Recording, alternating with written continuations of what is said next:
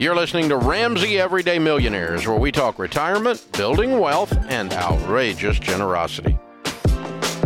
Today's question comes from Ariana in Maryland.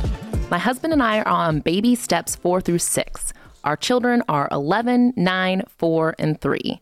We've been putting around $1,000 a month into their 529s, but much more into the 11 and 9-year-olds since they will be going to college sooner. However, I was wondering if it would be smarter to put more money into the younger two children's 529s since there's a lot more time for that money to grow.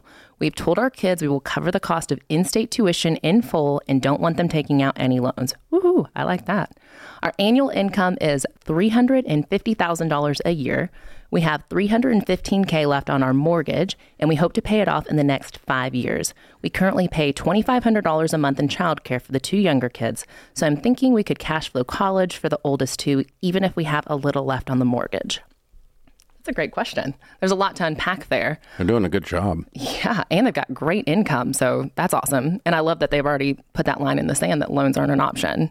I think the biggest thing right now is just getting super tactical and getting a really clear vision of, what exactly are those numbers that need to happen in order to make, cash flowing college realistic. So, right now it sounds like the numbers are kind of squishy. You guys are doing a great job putting $1,000 a month away, but I want you to get onto a college savings calculator, which we have one at RamseySolutions.com. You can search college savings calculator, and you can actually type in the college you're thinking about and how much longer you have until your kid's going to college, and then see how much you need to be saving per month in order to hit that goal.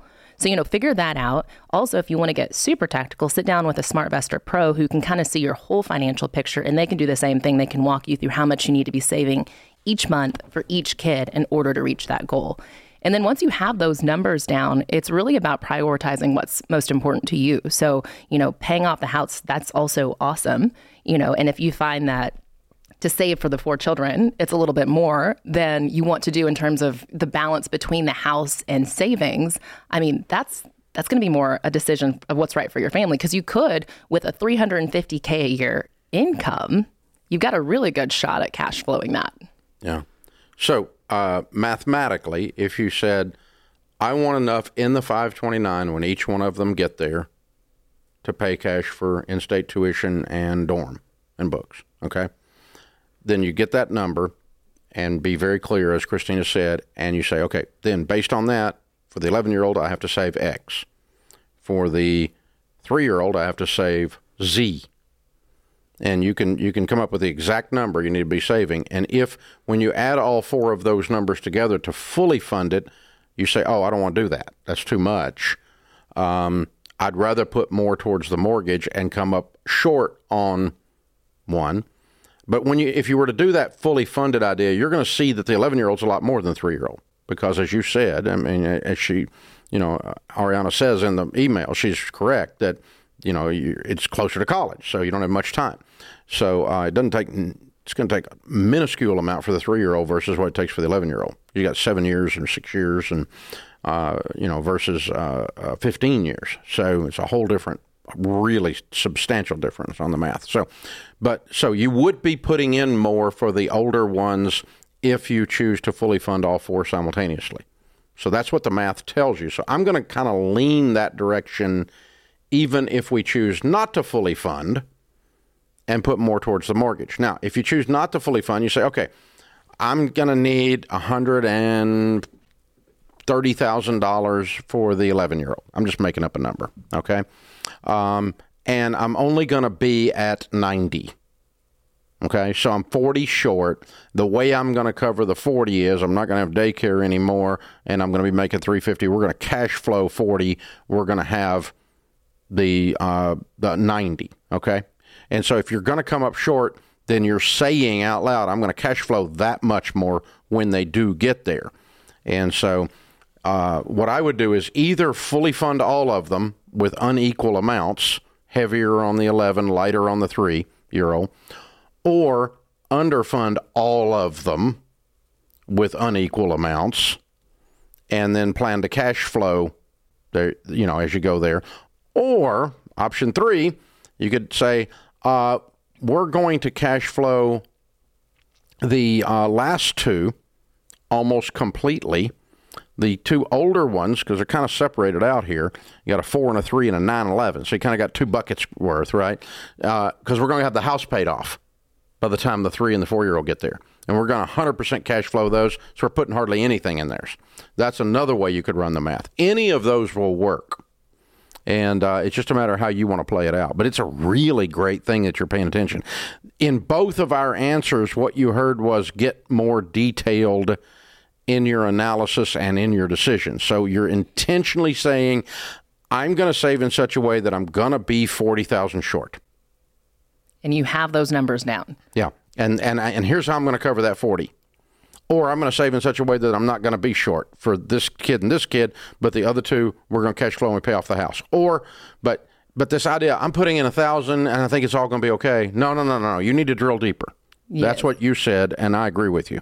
Yeah, and I've talked to so many parents who are just overwhelmed when they get to college costs that they kind of just stick their head in the sand and they don't want to think about it. But it's like you can actually tactically work through these numbers. They don't have to be so scary. They don't have to stay squishy. You can actually map these out, have a plan, even if it's intimidating. And even if you're going to be disappointed with how much you can contribute, I'd rather you, even if you're setting aside $25 a month in a 529 and that's not enough to cover the full cost of college, you're doing something. For the first time since I've been on the air, it is an unknown what you're going to spend on that 3-year-old.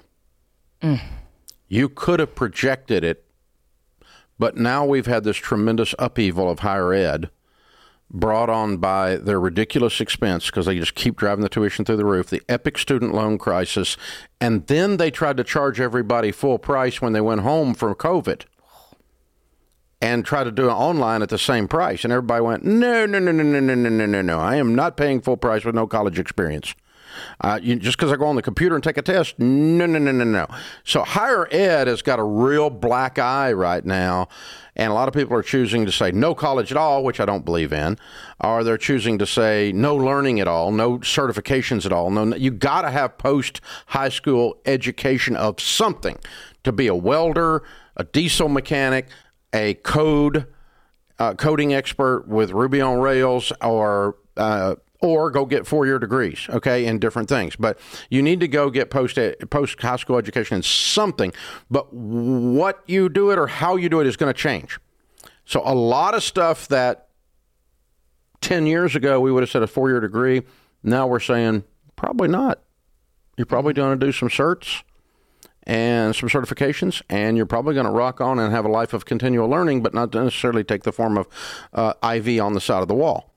Right. Well, the cool thing, though, too, with the 529 is it can cover that. It can pay for a lot of different certifications, anything. Trade school, whatever education looks like. What I'm saying is that you can't predict, I'm going to go to this school and pay this because, A, that school might not cost what we think it's going to cost because these things are going to get turned on their heads. People are pissed off at higher ed, and they're abandoning. So their ability to just charge whatever the crap they want to charge is gone. But that doesn't mean don't plan. I don't want people to say. But what I'm saying is you can't, if you project out the way we used to project out and you get 160,000 in your projections, it might not be. Hopefully it's not. I bet you it's not. I hope not. I bet you it's going to be less because I think they're going to get it. I think they're going to get their nose punched in, and some of them are going to have to straighten up and fly right. Or income-based repayment will be a thing, and then people will go crazy with it. Hopefully that doesn't happen. No, we're not doing that one. That's not the game. Please God, no. No. Hey, it's a great discussion. Be intentional and detailed. That's the sum of the answer. Thanks for tuning in to Ramsey Everyday Millionaires. To check out all our podcasts, just search Ramsey Network on Apple Podcasts, Spotify, or wherever you listen.